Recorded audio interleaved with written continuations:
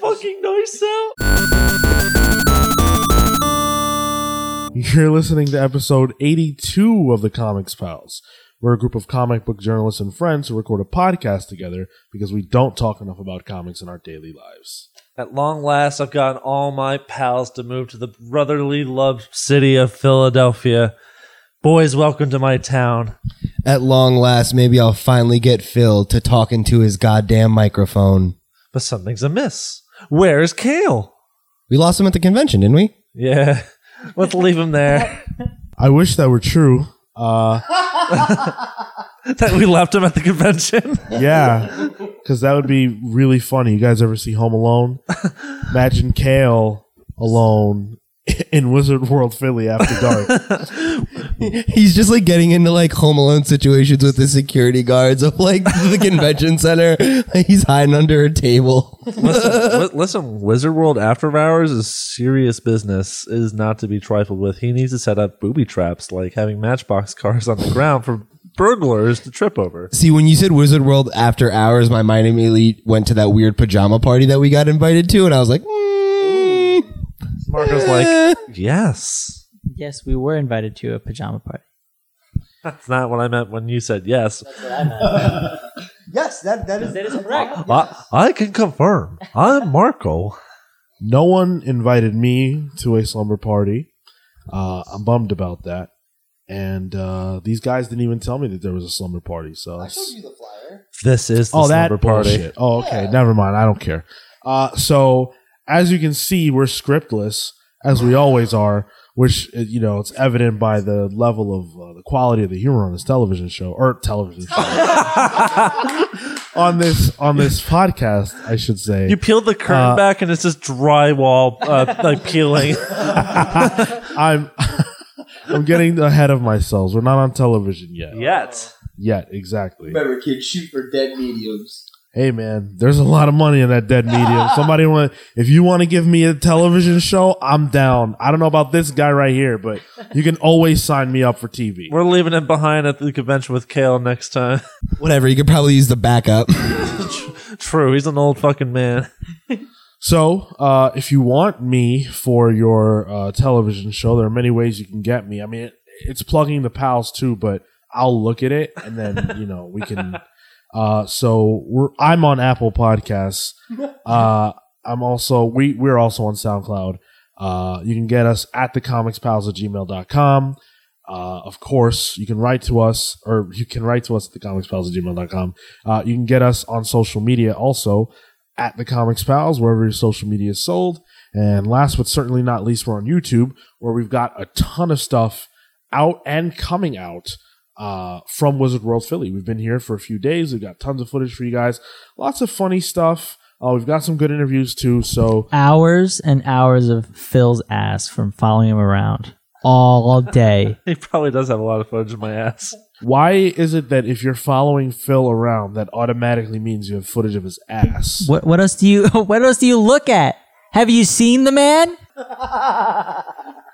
I mean, yeah, exactly. He has an ass for a camera. My ass was made for camera. He has an ass made for radio. I don't know. Here's a story. When I was in high school, I know this is derailing the show. What the fuck is happening right now? Did I just have a stroke? Shut up. When I was in high school, a teacher did like a full spin on me and said I had no ass. That is inappropriate. Yes. Sorry, but that's all I wanted to say. Sean, you need to reel these things in, please. You're right, except for the part where I really like that story.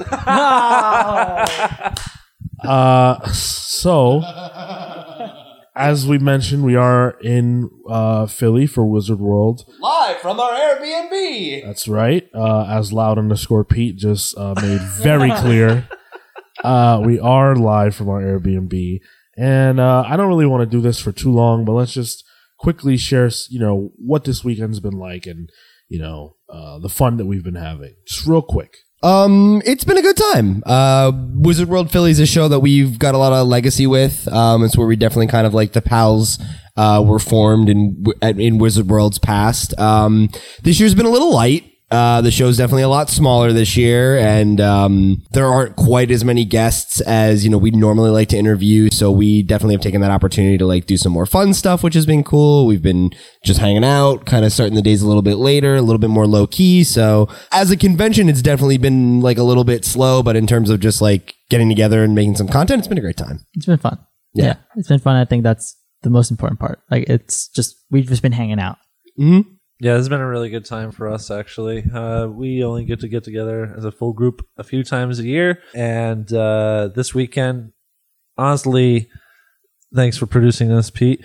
This weekend has been special in the fact that it was supposed to rain all weekend, but it's been nice out for most of this weekend. And we can't undermine that enough. And with that all said, this weekend goes out to young King Dave. Out here in Amish. R.I.P.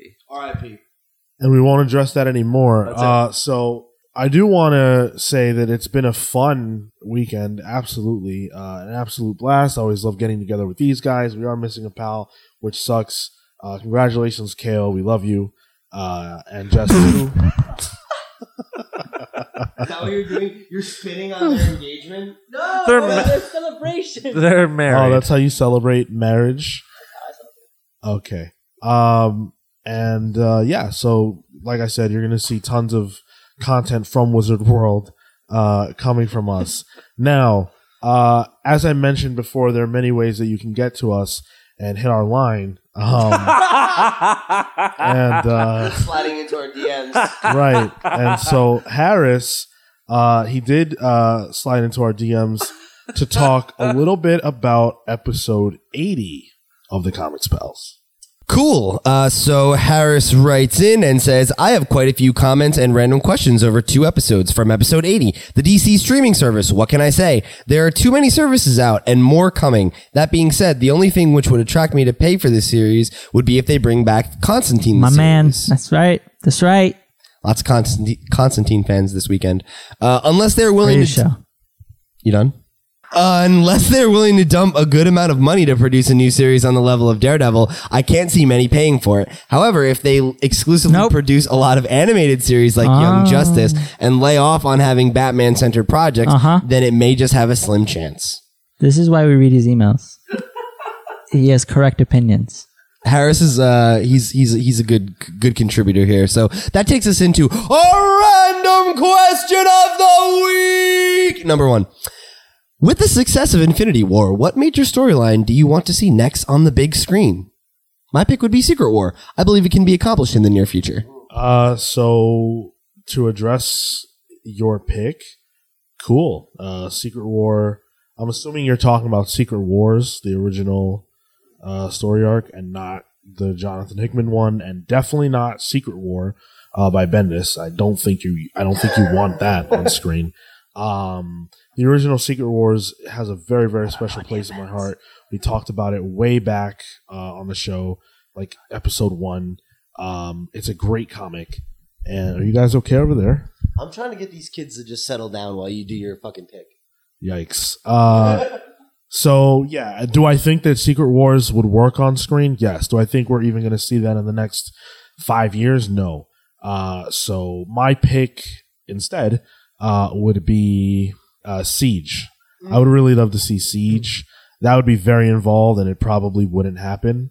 But that, like the Norman Osborn stuff that takes place, where he kind of becomes the leader of S.H.I.E.L.D. and they rename it Hammer, and Asgard kind of gets invaded by Norman and the Dark Avengers.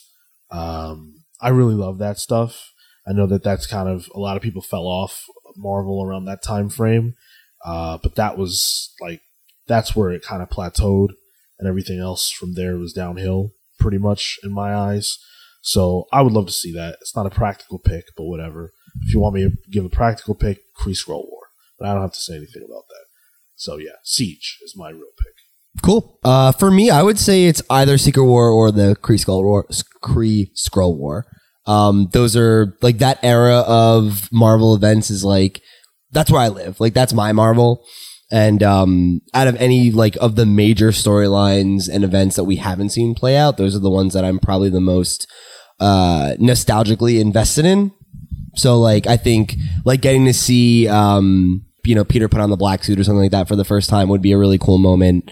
Getting to see Skrulls in general in the MCU is something I'm really excited saw for. Spider-Man 3 where Peter put on that black suit.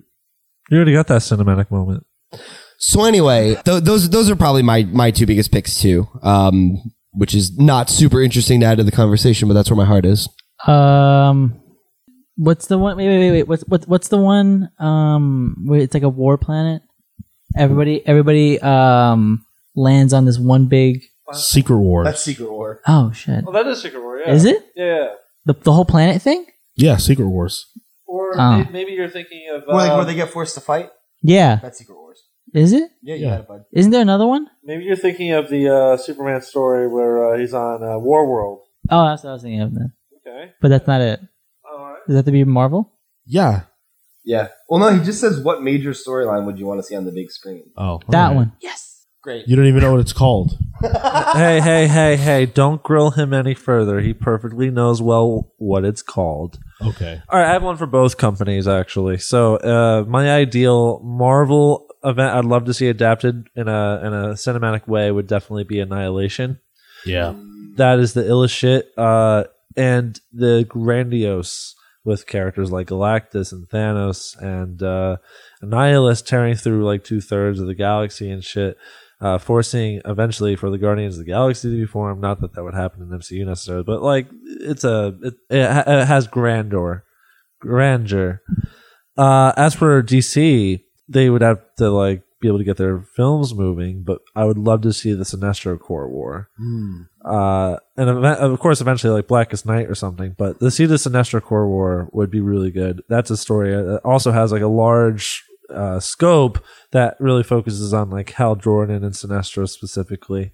And I've always thought that I think in general Jeff Johns writes with films in mind. That's kind of his thing. His background is in like movies anyway.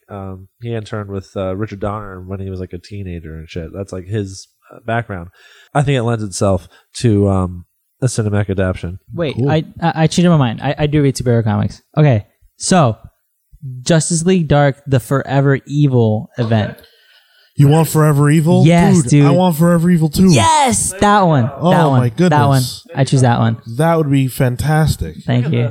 There you go. Yeah. I read superhero comics. I read comics, guys. Don't get it wrong. Sort of. So, thank you, Harris, for writing in. The other part of your email that we didn't address was the streaming service. And I think, it'd be easy enough to just say we agree. And yeah.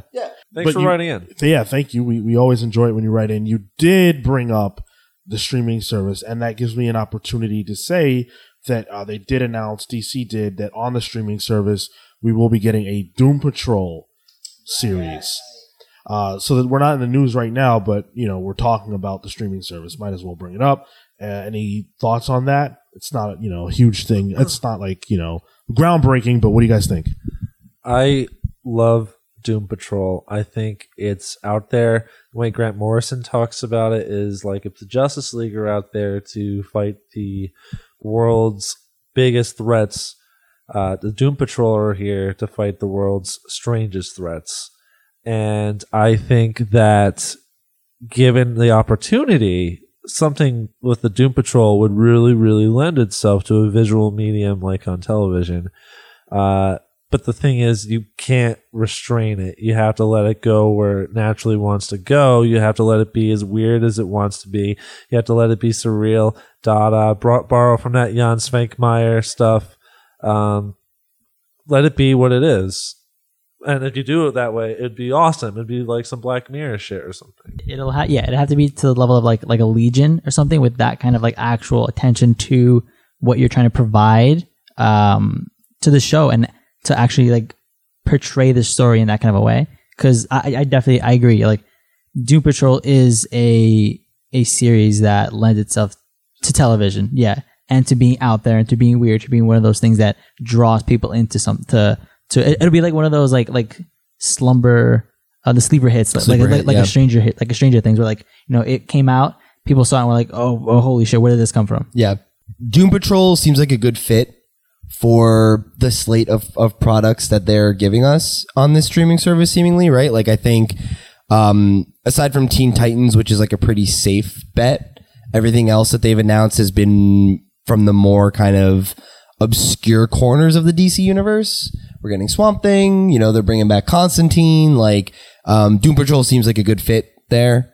And I think if they have a good budget and the right creative teams behind these properties, I think they will do a lot better on a streaming service where they have a little bit more creative freedom and a little bit more ability to just be weird.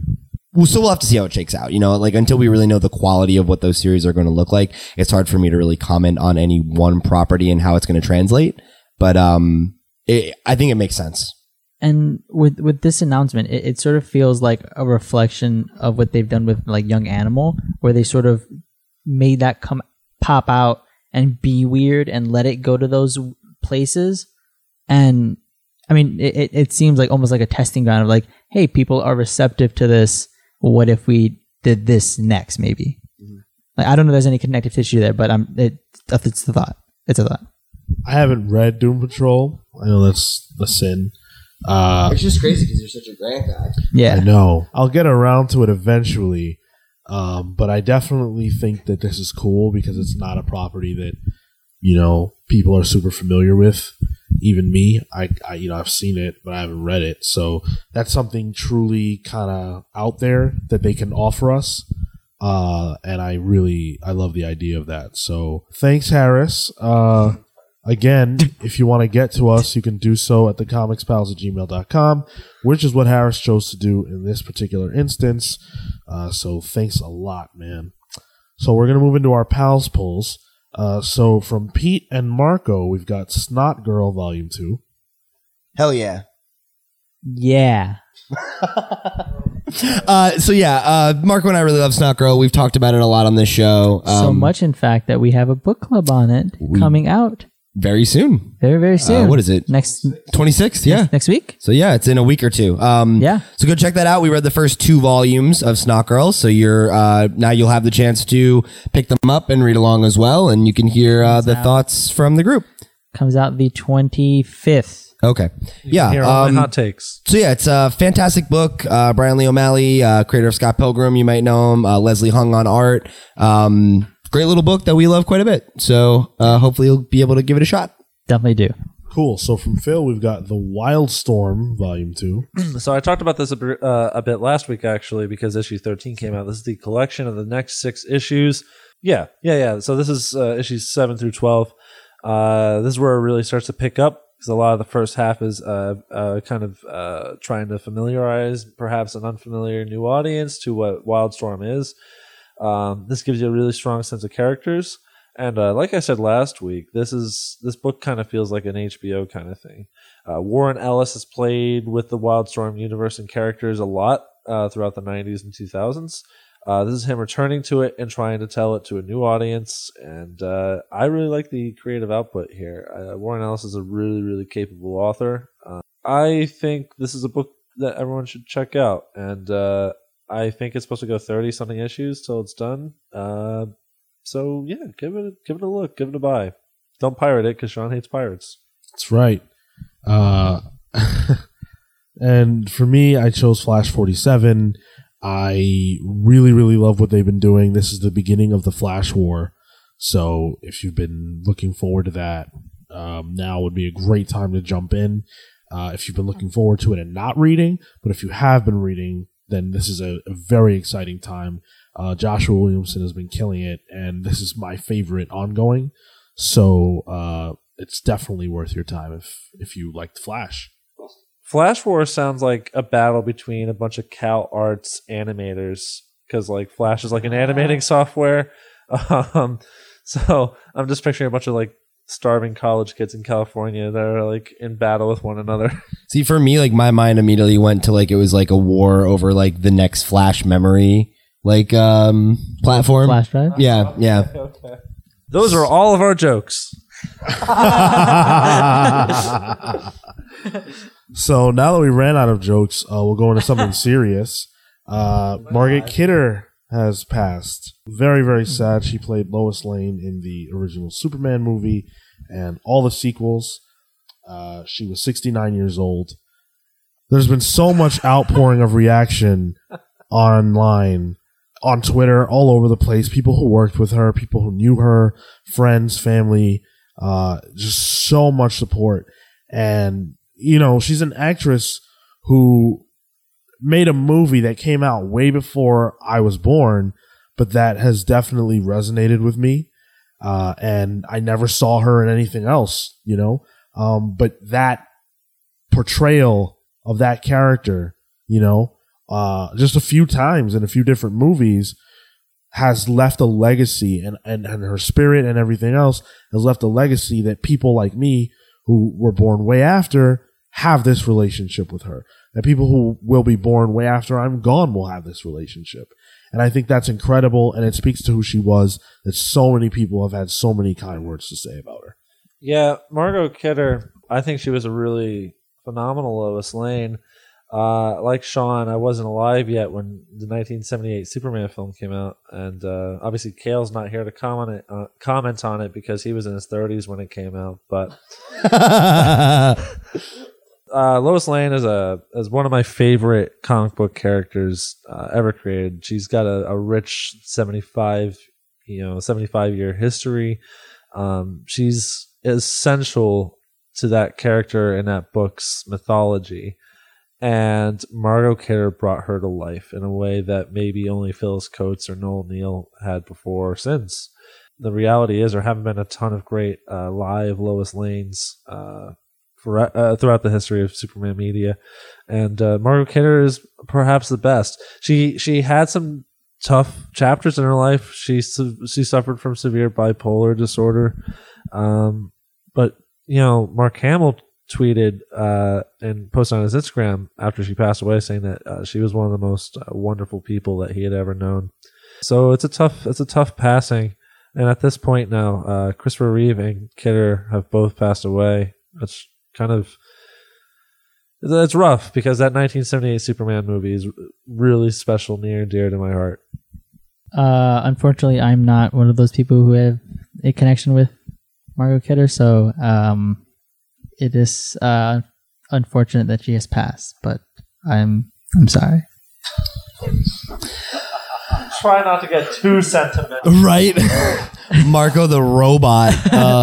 I feel bad for her family. I am sorry for your loss, listener. Engage crying. Obviously, it's always hard to see someone who has resonated like this pass, you know, because her work has touched so many people. And, you know, I think what Sean said about her legacy is probably the best, you know, note to end it on, of just the fact that, like, it's sad that she passed, but it's remarkable what she did while she was alive, you know, and she made an impact in a way that only a few people do, and many people hope to. So at the very least, she, you know, I think should be able to rest easy knowing that. I have learned emotion. I hate him. Marco, can you show some respect? No? No. All right. Take his microphone away. Unplug him. Exactly. In all seriousness, you know, we're making light, but thank you for everything. All right. So, Deadly Class. We've talked about how this book is getting turned into a television show over at Sci-Fi with the Russo brothers helming it. And we've got our very first look. So the Sci-Fi released a trailer, but it's a trailer, but it also has the Russos talking about it and some of the actors in the cast talking about this project. Yeah. I thought it looked phenomenal. What'd you guys think? It's one of those series that it's like, it's on the list. I know it's good. I hear nothing but great things about it. You're a huge fan. So like, it's just an image book that I haven't picked up, but that I know I need to. So I see nothing but success for the show, knowing that there is such quality already outside of there's just quality there as a book, and for it to be translated by these people, like by the Russo brothers, I think it'll be successful. Yeah, I would say I echo a lot of Marco's sentiments. Obviously, I'm a big Image guy, and Deadly Class is a book that's always been on my radar, even before I met Sean, just because it's got a lot of good buzz around it. You know, Rick Remender's obviously a big name, and the book's had a long, successful run, which, you know, for an Image book, like, generally speaks to its quality. So it's a book I've always been interested in, but one that I've just never like quite had the excuse to like take the plunge of like, do I want to catch up or whatever? I'll get to it eventually. So now that like it's kind of back in the cultural conversation, it's kind of renewed my interest in wanting to check it out. And seeing this, and like Marco said, the talent that is attached to it, it definitely seems like something I'm interested in checking out. You know, I'm a big fan of the Russos' work. Even like, you know, since before their stuff with the MCU, I was a big fan of Community and what they did there. So I'm excited to see what they can do with this property that obviously has a lot of goodwill for a reason, you know? So I can't imagine it's going to be anything less than really good stuff, you know? So yeah, I'm looking forward to it. Could be good. Ugh, just the genuine disgust. Yeah, I mean, what else can I say? This is something that's very important to me, Phil. Yeah, no, the trailer looks good. I'll give you a little more than just it could be good. I am intrigued by it, and the way the Russos talk about Remender, there's like a little bit of reverence with like the way they're talking about the source material. We're moving in this direction, and we've talked about this in the past, but we're moving in a direction where we get to really play with less superhero specific genre of the comic book art form, and this presents this opportunity to really adapt phenomenal runs like this. So I'm optimistic. So I am as well. I was an early adopter with Deadly Class. I picked it up from when it started, and I haven't stopped. It's really, really incredible.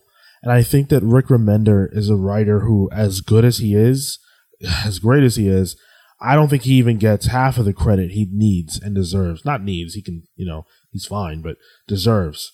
And it's cool to see people other than me, who I also really respect, saying such good things and realizing that, wow, this is actually incredible what he's created here, and we want to be involved, because the Russos can do whatever they want to do. They don't have to do Deadly Class, right? Yeah, well, and it's really cool that like this is their first project back to television too. So like you have to think like when you're some of the biggest names in TV directing, like, you know, when you're coming out of your career and moving into movies, you've done one of the most successful films of all time now. They can do whatever the fuck they want from here. Like this is their chance to do their passion project, and the fact that they're choosing to do Deadly Class with sci-fi is like really weird and interesting, but it means they must have something to say here, you know? And that's exciting. Yeah, and the cast looks great, and this is a story that I definitely think is adaptable. There's gonna have to be some tweaking because it's a very dark story, but we'll see how they pull it off. I'm looking forward to it. So moving right along, I did want to talk about Ryan Reynolds dashing all of our hopes for a potential Deadpool 3. We reviewed Deadpool, and you're going to hear that. We're going to be jumping over into the review shortly, but Deadpool 3 is not going to happen, according to Ryan Reynolds. So Ryan has been obviously doing the interview circuit, and he said the following about a Deadpool 3. For Deadpool 3, you know, it's an odd thing to say, but I don't think there will be a Deadpool 3. I think going forward, it would be an X-Force movie, which would be his team, so to speak. So you guys are going to hear this a little bit later, but when we did our review, I was saying that I'm really kind of not interested in Deadpool as a solo anymore, that I really want to see him as a part of X-Force and then take him in a different direction after that runs out. And so it seems like if whether or not they feel that way necessarily, that's the road that they're on. And so to me, that's a pretty positive thing, because you want to keep it fresh. And yeah, you could do another Deadpool movie with Cable, with Domino, but then why not just make that a team movie and not have it be Deadpool 3? And then if you don't include those characters, then when's the next time we get to see them? So I think this is the right move. Yeah, and I think also just the way that, and again, you guys will hear it later, but just the way I think that they've used Deadpool up until this point, I think doesn't call for anything. I think everybody sort of realizes that, like, it's tried, it's true, and there isn't anywhere else to really go, and people are going to know you're forcing it at that point. And if he is that kind of a meme, they're going to start making fun of the fact that he's forcing to try to do it as that hard. And then at that point, it's like, what are you doing? It's so meta. It's like, yeah. I agree with that sentiment, Marco. I think I make this point later in our review that I feel like Deadpool 2 was like kind of destined to have a certain amount of like diminishing returns because Deadpool 1 is so effective because all it is selling you on the character, right? It's like, if you don't know who Deadpool is, here's the elevator pitch for him. And if you know who Deadpool is, you're going to be glad to see him faithfully realized, and I feel like there's not really much else to do with him at this point, I think it's hard to talk more about this without getting into stuff that we're going to cover in the review that's spoilery. But I would agree with the overall statement that I think Deadpool does best when he has characters to bounce off of. And not to say that he doesn't have a fitting supporting cast with who we've met throughout the Deadpool movies, but I think the fact that they have to focus on Deadpool because they are Deadpool and Deadpool 2 has not given these characters room enough to breathe. And I think shifting the focus to a broader, more team-oriented movie where Deadpool is, the leading man, but not the anchor of the entire thing, is great because you don't need to force in emotional growth for the character or a love plot or whatever. You can just let it be the team movie and let Deadpool shine in that environment with characters like Cable and Domino and other people who he bounces off of well. I think Ryan Reynolds has the right idea here. I think that we don't need, as we've all said at this point, there's nowhere really to go for Deadpool as a solo character. But, the real risk here is in doing an an X-Factor movie rather, they got to be careful and not tread on the Academy Award winning film Suicide Squad's feet. Oh my God. You don't want to do what they did so well, which is create a real nitty gritty team dynamic. All right, shut the fuck up, Phil. Let's move on. I'm going to fashion one of my glasses arms into a shank so that I can stab him. I'll keep it in the old prison wallet. Here, let's move on. Okay, you're going to keep it in the prison wallet, which means you're going to put it in your ass, which means you're going to destroy your ass irreparably. Rebuttal, Pete. Could be good. Meanwhile, there are knives in the kitchen. You know what? So in addition, Deadpool 2 looks like it's going to make $350 million this weekend. Huh? Wow, that's pretty good. That's pretty good for an opening weekend. Yeah, I mean, the first one made a lot of bank. It's not Avengers good. You're one of those. Yeah, you're one of those guys that interrupts me during the news. That's cool. It's looking like it's going to make $150 million stateside, which is actually seems like it's a little low. In fact, during Valentine's Day weekend, when the first one came out, it made $152 million. So a little bit less, little less, but we'll see because this is just a projection. So it could ultimately end up being more.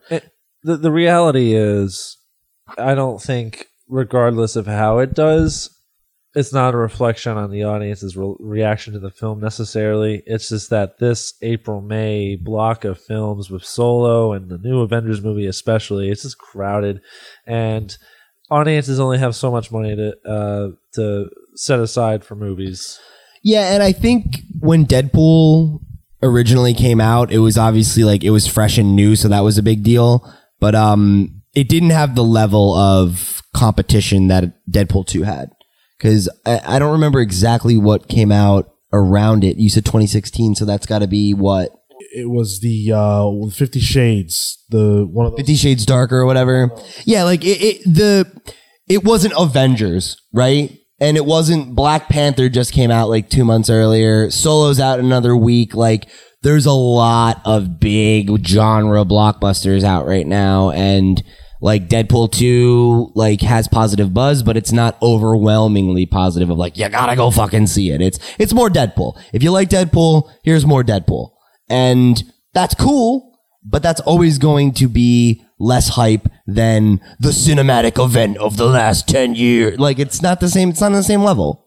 And Black Panther was like a moment, you know, it was like a phenomenon in a way that Deadpool just isn't. And like, shouldn't be or can't be, you know. So we do have a couple more things to get through here. Huge news.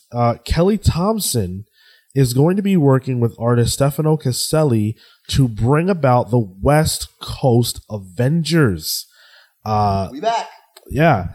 So it's going to be Hawkeye, Kate Bishop, Clint Barton, who is also Hawkeye, except not right now, Gwenpool, Fuse, Quentin Quire, and America Chavez. Marco and I, our favorite character. My favorite Marvel character in the past 20 years. 20 years. How long has Marvel been around? Including Timely? Yeah. 28? All right, well, that's my favorite character since 1928. And I can't wait to see this. Oh, Pete's upset. Oh boy. It's embarrassing. Anyway, this is a weird team, you guys. It's a fucking weird team. Look at that cover. Double Hawkeyes, Gwenpool, Quentin Quire, who I thought was a bad guy. The logo is really cool, though. That's really cool. No, like it's cool. I like it. I like the look of this. I like they have that little anarchy on their moped. Very cool, you guys. Very cool. Very hip. Very West Coast. Very punk rock. No, I'm just kidding. It looks pretty good. I'm into it. I wanted to vomit after that sentence. Oh. Yeah, I fucks with it. Thank you for that. So Thompson had this to say about the book. Thompson, Artie. Kelly Thompson. They all need and want something from being on that team together. Kate needs to help save LA, and she needs help to do that because villains have taken notice that there are no superheroes out there. I think that's part of her that misses being on a team. She's been doing her own thing on her own, and that's cool. But she was the one who, with no powers, was like, I'm leading the Young Avengers. I'm the boss. As for Clint, he is trying to help Kate, but doesn't want to admit how much fun it is for him to be her mentor. So, and then she goes on to give reasoning for why each of these characters is in the book. Isn't it kind of weird that Hawkeye's just hanging out with all these teenagers? Yeah and no. I mean, he's so connected to Kate that's kind of his inroad. But yeah, he is that dad that's like, yeah, he's a summer camp counselor. Yeah. Or it's like he's like that one parent who's like a little too friendly with, and not like in a creepy way, but of just like, he's like, oh yeah, you can drink beer in my basement or whatever. And he comes out and like has a beer and you're like, look, this is weird, dude. Like you're cool and whatever, but like you're 40. Like that Mean Girls mom. Yeah, it's like Amy Poehler. She's like, oh yeah, what are we doing this weekend, girls? It's like nothing, Clint. Like get out of here. We'll call you when we need a ride. You're looking in the mirror of Pete's self-loathing in 20 years. Damn. That was a dig. That was Jeez. a dig, and I don't appreciate it. I don't appreciate it. I don't. It was rude. Huh? Youth culture forever. Culture peaked in the 90s. So, before we kick it over to the Deadpool 2 review, there's a major piece of news that we do have to address. And that is that Kevin Feige, the man himself, has said that the MCU has plans for Kamala Khan, aka Miss Marvel. Diversity? In comics? There's no one over there. That's a good bit. So this is obviously very groundbreaking. Kamala is probably the most requested hero to join the MCU outside of people like Wolverine who can't, and Miles Morales who presumably can't. And Kevin Feige had some stuff to say about it, so let's hear what he had to say. Captain Marvel's shooting right now with Brie Larson. Miss Marvel, which is another character in the comic books, the Muslim hero who is inspired by Captain Marvel, is definitely sort of in the works. We have plans for that once we've introduced Captain Marvel to the world. So now let's collectively pump our brakes. Kevin Feige already collectively pumped my brakes by saying it's definitely sort of in development. It's like, oh, okay, cool. Like, well, that's what I wanted to address, because Feige is, people are reacting to this as if there's a Miss Marvel movie coming out tomorrow. That's not the case. Well, it takes a while. It's probably 2022 at least. Big doink. So we have to get Captain Marvel first, which will be next year, and then she has to sort of become inspiring, right? Like she can't just be that, okay, Captain Marvel's here, and then a year later we get the Miss Marvel movie. There needs to be a little bit of build up, and that makes me feel like we're not necessarily getting this right away. Marvel already has a slate of films, and Miss Marvel's not on it. Granted, there are some films we don't know about that are still slated, but I'm not expecting this within the next... I'm not expecting this within the next 5 years. I feel weird all of a sudden. Shut up, Phil. I think this is a really big move for Marvel. Kamala Khan is a huge influence on a lot of people, and this is the kind of thing that Marvel really should be doing. What happened? Shut up for a second, Phil. Yeah, I'm with you, Sean. I think this is a Phase 5 thing. Like, I think this is like a late Phase 4, early Phase 5 move. If it's that soon, right? Like, will Miss Marvel come to this universe? Yes, eventually. But to your point, we know, at least to some degree, what the next 5 or 6 movies are. And for the ones we don't know, it's pretty easy to take some guesses. I don't think we've gotten an official confirmation of Black Panther 2. We did? Okay. All right. So then it's like, right, like we know that. We know there's Homecoming. It's Doctor Strange is the one we don't have an official 2 for. But I can assume that that's going to be coming, right? Guardians 3 we know about, right? So we have a clear path forward for this universe for the foreseeable future. And I think for us to be... Or not us, I guess, us, the collective us, to be taking this as gospel truth is naive. We haven't even seen Captain Marvel in this universe. It's gospel truth. It's just he didn't give a time frame, Like he didn't say it's coming, like definitely expect it in 3 years. He said we're definitely going to possibly be doing this, which is tantamount to saying soon, TM. Definitely, possibly. 2026. I mean, laying out the track here is Marvel's easy part. The tricky part for them is trying to convince Sony to let them use Venom going forward after this movie does. Can we just stop this? What does Venom have to do? I'm saying that the challenging part for Marvel Cinematic Universe and Disney isn't integrating Miss Marvel. They'll be able to do that. The challenging part is to convince Sony to let them use Venom. I want Venom. I want them to use Venom to eat you. That might happen tomorrow. Oh. That's the high note. Well, we're not going to address that.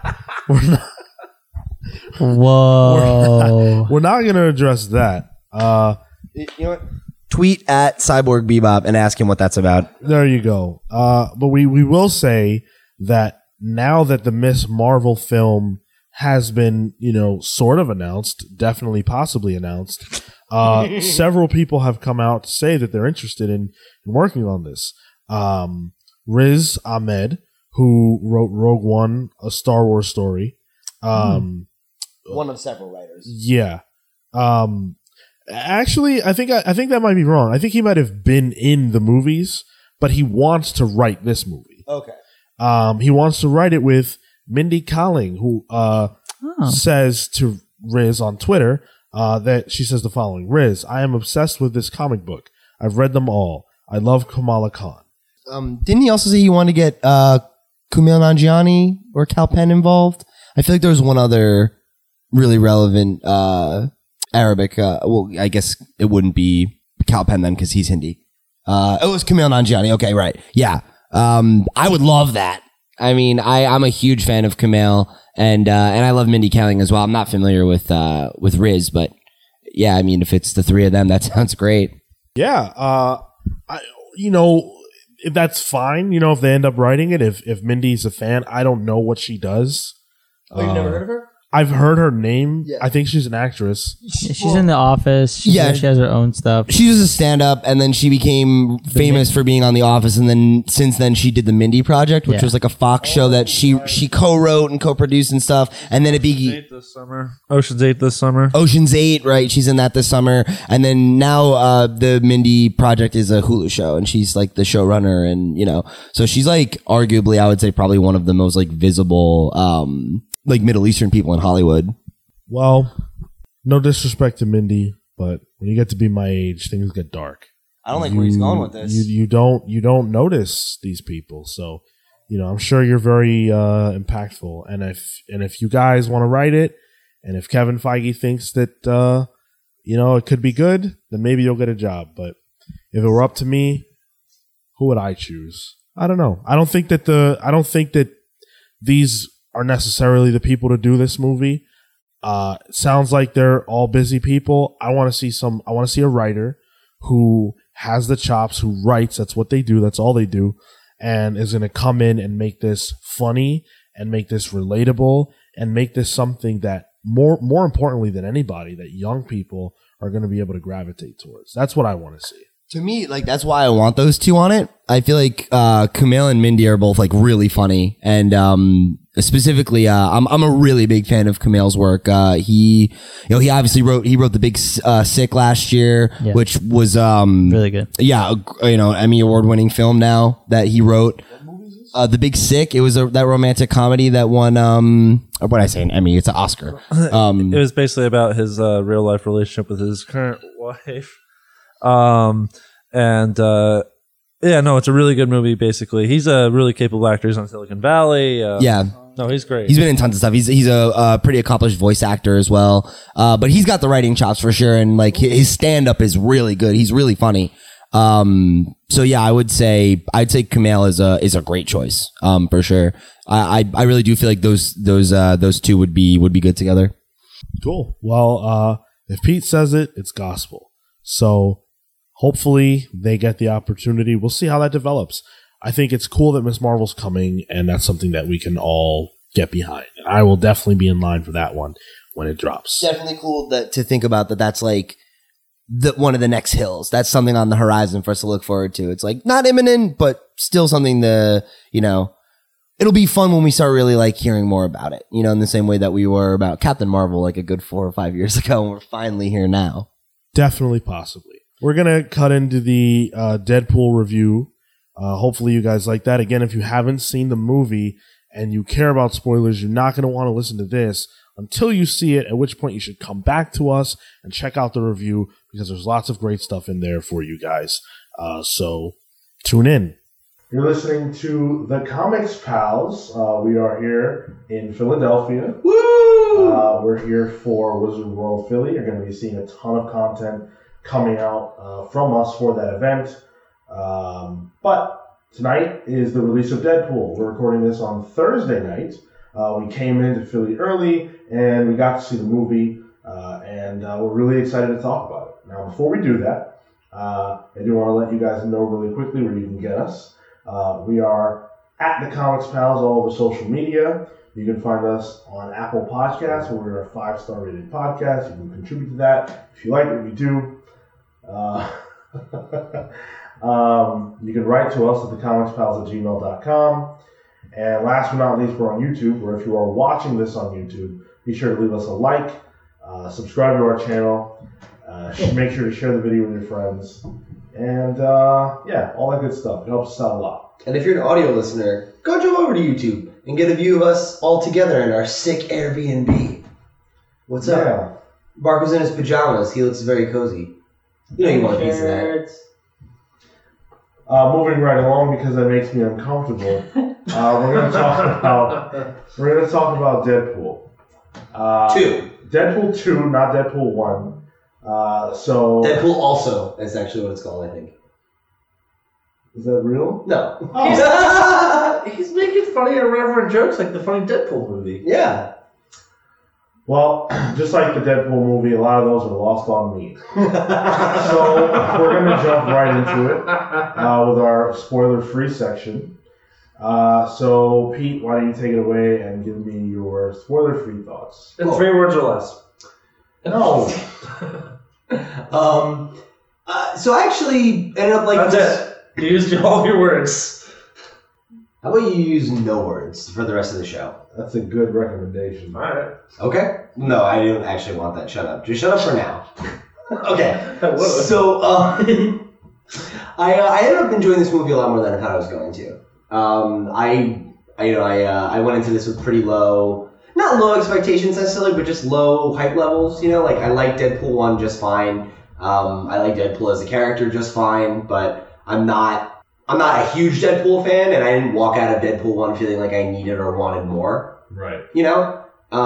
So to walk out of this movie and feel like it was like a like even like a solid B, you know, is like a lot more than I expected. So yeah, I think it was a lot of fun. I think it tried a little too hard, just like the first Deadpool did. I think it tried to force a lot of sentimentality into the movie that I just don't know. I just don't feel like it's earned in a lot of cases. And it just kind of feels very like, well, this is a movie, so this has to happen, you know? Mm-hmm. Whereas when it's just like being what it is, I think it has a lot of fun.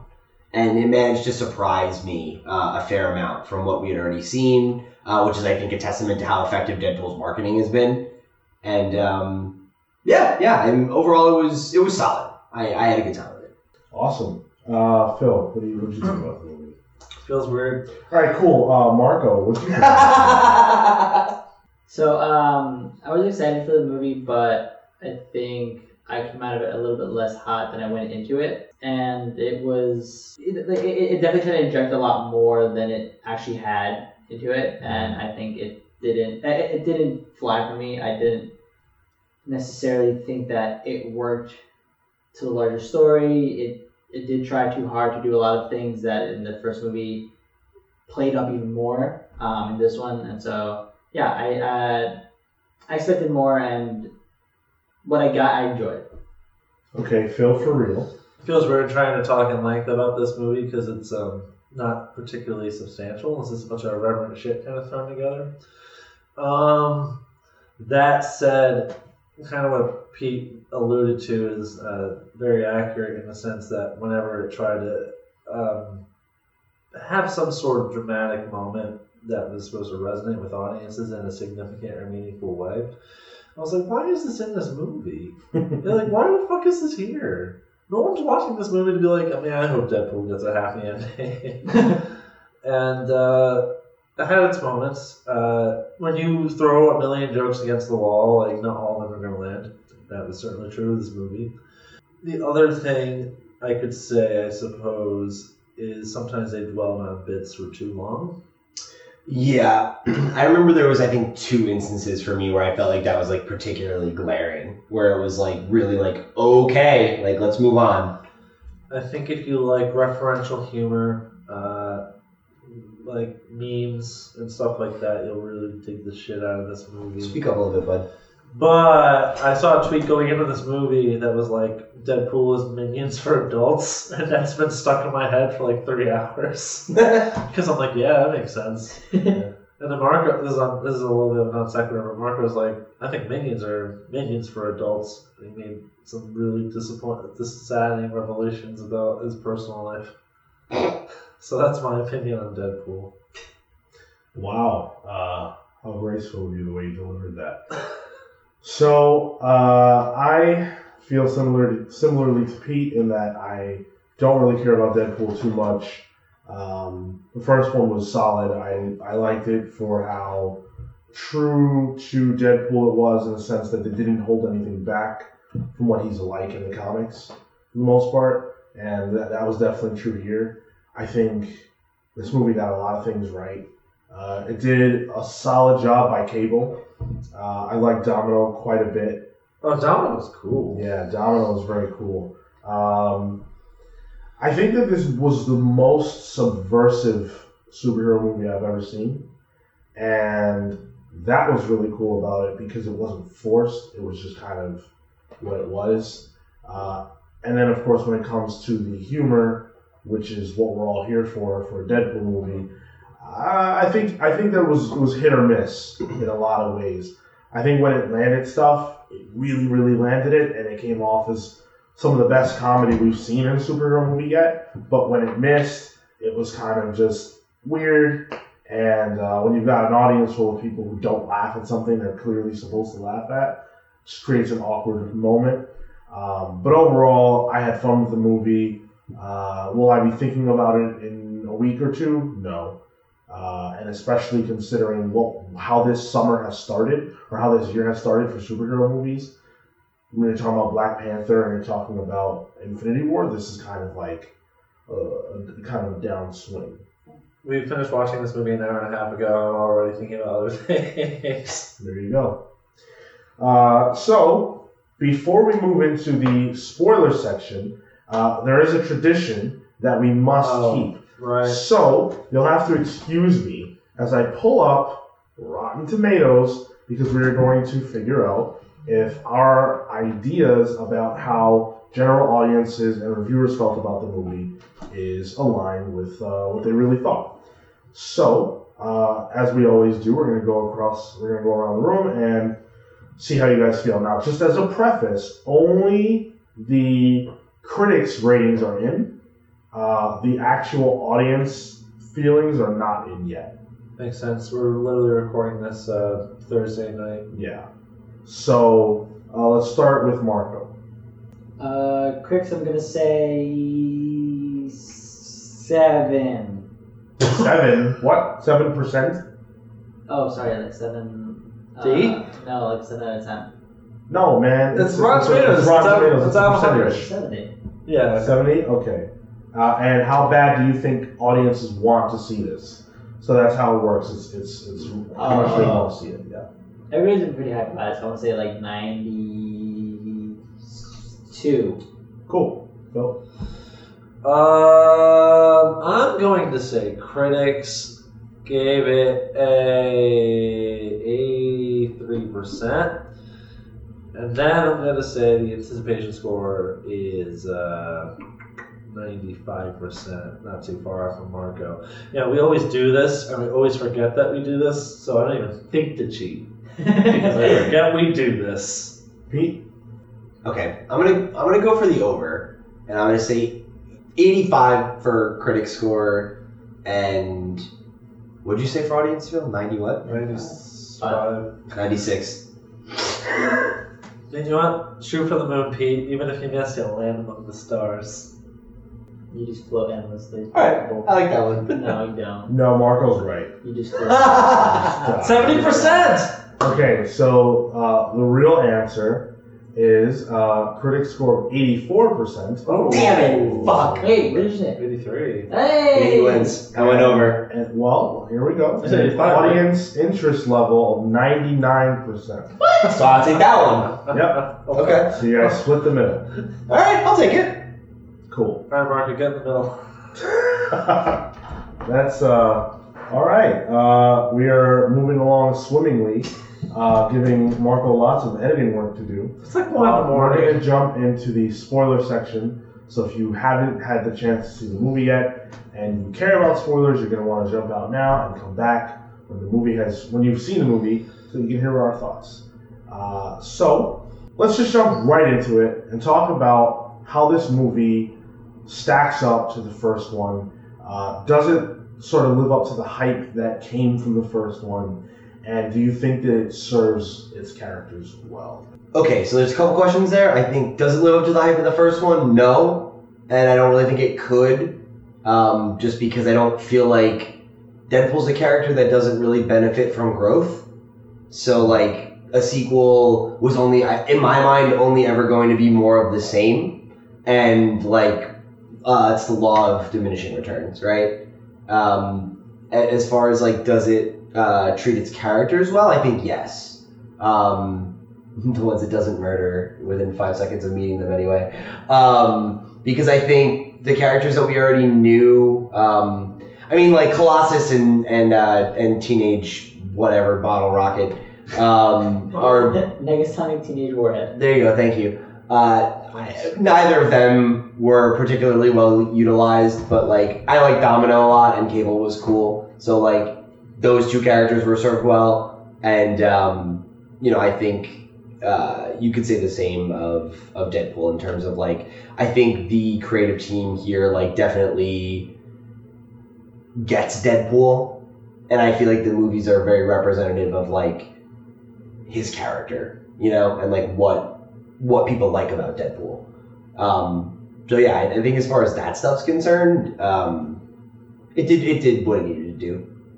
It's funny that he mentions killing characters off within 5 seconds, because in the movie theater, Pete was laughing very loudly at this random people dying. Yeah, I laughed at a lot of dismemberment. I literally turned and looked at him. I was like, Jesus, dude. What There the was fuck? a lot of dismemberment in this movie. It was pretty brutal. Marcos, did this live up to the hype from the first one for you? No, it didn't, and that was just the way that I was already coming into it. And yeah, like to your point, like he doesn't benefit from growth. He can't grow because then he's not that character, and that would be underserving the main character of this movie. As everything else, like I don't think I don't really know Cable nor do I know Domino, so like I'm assuming they were treated pretty well. They seem to be good characters to bounce off for Deadpool. As well as the rest of the cast, and they sort of came into it on their own as characters, which is really exciting, and kept me engrossed, at least. What was the second question? Did the humor land well for you?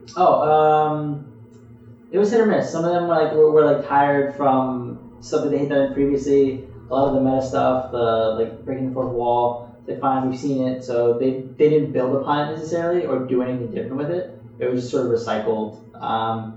They did some cool things where they sort of switched things up. They added a lot more gore, I think, and played up the more like that violence humor. Yeah, like the hyper violence. Yeah, and it was the jokes were okay. Like it wasn't anything. I laughed, but it wasn't everything. It's funny because now I think the Deadpool shtick, when it comes to humor, I think like the Marvel movies are probably funnier than this. Like Avengers Infinity War is pretty funny. Or at least more consistent.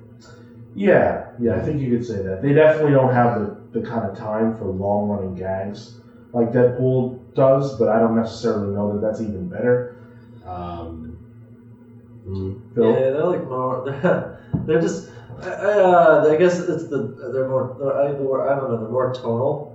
The MCU movies that focus on comedy, whereas this is just like I said, it's throwing spaghetti at the wall and see what sticks. With regard to the question to the characters of this film, you asked how it compares to the hype of the first movie. That was the first question you asked, and the thing I was thinking about was I don't remember the plot of the first film at all. I remember the characters. They were all they were all visually memorable from the first movie, like Colossus, Negasonic Teenage Warhead Turtle, Deadpool, obviously. But outside of that, I couldn't really remember much out of the first movie. I liked the way they utilized some characters. There was a scene where he assembles kind of a makeshift X-Force, which is a scene from like a mid-90s X-Force comic, I think, where... are we in spoilers? I forget. Yeah. Okay. Yeah, where they all die immediately on their first mission. But I like that was kind of a play off of the trope of like, why do I care about any of these characters? Like I think of a movie like Star Wars Rogue One where they kind of assemble this makeshift team, and it's like I don't remember any of the characters' names from that movie. So why do I care about any of those characters? But I will make a note that of all these secondary characters, there was a character in this film named Peter, who was definitely the hero this film deserved, but perhaps not the one it needed. With regard to the humor, I didn't laugh. I laughed a bit. But I found the humor in like Avengers Infinity War a little more endearing, I guess. I'm kind of tired of the kind of irreverent meta humor, as Marco put it. But I knew that going in. I try to divorce my disinterest in like the Deadpool humor with the film. But as a film, I think this is probably a more incomplete film than the first one. That was my feeling going out. But like I said, I barely remember the first one. So I feel like this movie reminds me a lot of like. Ice Age 2. Yes. No, I was going to say it actually reminds me a lot of like Ghostbusters 2, where like I feel like the first one works better because it is just kind of a proof of concept. Like it's about like, oh, here's what Deadpool's about. And this movie was more like, all right, you know what Deadpool's about. What do we have him do? And it's not super compelling, like it's really just a means to an end. It's all low-hanging fruit jokes, like it doesn't really... there's plenty of comedies out there where you watch it and it's memorable, the jokes are clever, well-crafted, the humor stays with you. Mm-hmm. Whereas something like this where it's all low-hanging fruit, kind of like blood and dick jokes where it's just like, I've heard this shit all my life. Yeah, I think...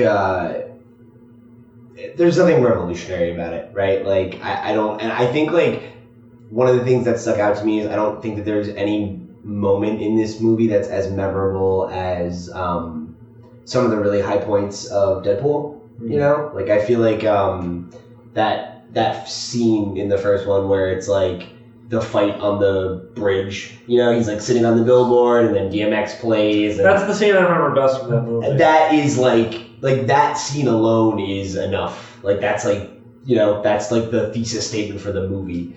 And I feel like there's not anything in this that really feels like that. It's just like a lot of good action sequences, some of which are like pretty funny and, like set up to just have an opportunity to have these characters bounce off each other and like make jokes, and then like the frame of it being like so wrapped in sentimentality and like family and love, and I'm just like like it felt like the first one where it's like I don't really like feel like I need Deadpool to like find true love, There's a thing I often say when I talk. Maybe I was talking to Kale or Marco about it, but there's something I've said for a long time about the nature of comedy where this sucks. I'm talking about like comedy in a meta way where I had to reflect on comedy. That's why I said it was weird to talk about Deadpool in an in-depth way because we had to dissect the comedy of the film, which is always death.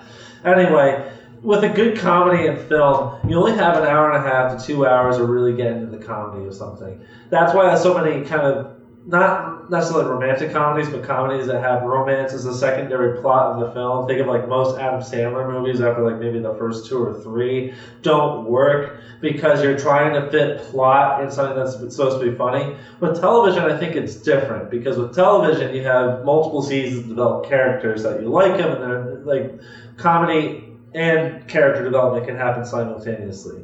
But with comedy and movies, some of the best comedy films of all time is from a historical standpoint. Movies like The Jerk, which is Steve Allen, or Steve Martin rather, or It's a Mad, Mad, Mad, Mad World, or a lot of Marx Brothers movies, which focus in a way that Deadpool 2 does. You throw all the comedy at the wall like spaghetti, see what lands, where plot is secondary. But the problem with Deadpool 2 is it tries to do all the jokes at the same time while trying to have, as what Pete described, romantic subplot, the sentimentality, the F word for family.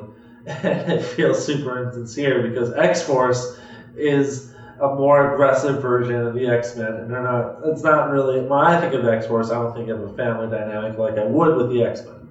I also feel like it puts all of the like sentimental shit at the very beginning and very end of the movie. So it's like sandwiched. They sandwich all of the actual content in between stuff that's just not really totally appropriate. So I definitely agree with some of the stuff that you guys said. I think that the movie it goes for the sentimentality, which actually landed with me. It doesn't feel out of place, yeah, but I think that Deadpool is a character who you can do a ton of different things with it. I think they've showcased that really well across these two movies. That he is malleable, and he can always get back to one. You can always rubber band him in any way that you want to do it. Yeah. Is it hard to believe that Deadpool wants to have children? Yes, it is hard to believe that. That's like the whole basis for everything, is that he wants to have a kid, and he sees this Russell character as this surrogate son for him. And, that's fine. It's, that's cool if that's what they felt like doing. I think the bigger problem for me is less that and more that because the plot is so thin, it doesn't really give the characters a lot of opportunities to show themselves. So, for example, Domino. The only thing I got out of this movie She's lucky. is that she's lucky. That's the only lesson I learned regarding Domino. And for Domino herself, she didn't really get anything out of this either. The whole idea was that she goes to this, concentration camp or whatever, where she allegedly grew up at, and she takes this opportunity to kill the people who, are running this place, and that's completely fine.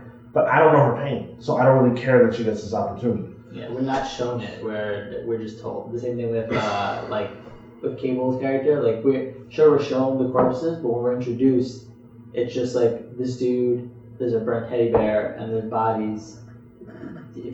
Since I don't know the character, I didn't understand that, and I just sort of thought, okay, we're in the future, I guess, and something's going on. What happens? I feel like for Cable to really work for you in this movie, you have to have some familiarity with him as a character. Because I didn't get that impression. Like I remember feeling like, okay, like I feel like Cable is set up well. He has stakes. Like there's skin in the game for him. I get it. Whereas like with Domino, when she was like, oh, by the way, I figured out my purpose. It was that I grew up here. I was just like, oh, like it was just like it felt very much just like plot. It's like this character needs to have an arc for some reason. It's like, what? Yeah. You know what I mean? Like, it's like, you remember that part where Deadpool, like, breaks the fourth wall and he's just like, that's just bad writing. I was like, oh, is he going to make a joke about this again, too, about how convenient it is? It's like, oh, yeah, no, I just came here because I'm lucky and there's a reason I'm here, but I just don't know it yet. Oh, wait, I figured it out. It's this convenient thing about my backstory. It's like, why? Like, I didn't need that connection at all. Like, listen, it's not clever to point out bad writing either. Like, I can shit out something and be like, oh, by the way, this is bad writing. It's not clever. It's just... I guess the one thing about that joke for me was I didn't think it was a commentary on, like, it being bad writing as much as it was just kind of, like, a knock at, like, tropes. Yeah, like, that's a trope in comics of just like, oh, well, why wouldn't you just go back and do this thing? And it's like, well, here's this convoluted science fiction reason why that wouldn't work. And it's like, oh, okay. There was a lot of nifty X-Men references in this movie, though. The name of that place was like the Essex Compound or something, which is a reference to Mr. Sinister. Yeah. They've been building him up over the course of several movies now. Yeah, I guess so. Wasn't he supposed to be the bad guy in New Mutants? Right. At the end of New Mutants. And like when Juggernaut showed up too, like I don't know, like his whole appearance, and I don't know, like I don't know what to say. I liked some of the allusions to like the X-Men stuff, I guess. I thought Juggernaut was really cool. Like that was something that really got a pop out of me. And like one of the things that was most fun for me about it was I figured out it was Juggernaut this scene before they revealed him, and I remember like when they showed him the first time, Sean was just like, "Oh shit!" I was just like, "Yes!" Like that's exactly like I wasn't expecting Juggernaut at all. I remember you said that like the rumors had kind of been circling or whatever. Like I have not been paying attention to this movie because I didn't really have any hype for it. Right. Oh, that's the other thing. I just remember my other thing. I'm sorry, but when Shatterstar shows up and he's like, "Yeah, I'm from Mojo World," which is an alien planet. Oh yeah. I was like, "Oh shit!" There's like more little neat X-Men references. Yeah. Sorry. So with the Juggernaut thing, it was like once they said, "Oh, there's a monster in the compound or whatever," it was like, "Oh, cool, it's Juggernaut." But then I haven't seen Juggernaut in movies since The Last Stand, right? And that was like not a great interpretation of Juggernaut. So to see this, was so awesome because it felt right. And that's the key to me for the Deadpool franchise so far, has been that the characters feel right. They feel like the comics. I think if you could have Juggernaut in an R-rated movie, this is what he would be like to the T. Juggernaut can't curse in the comics, but he can in the Deadpool movie. And it's like, oh yeah, Juggernaut would totally be this kind of foul-mouthed douchebag, you know?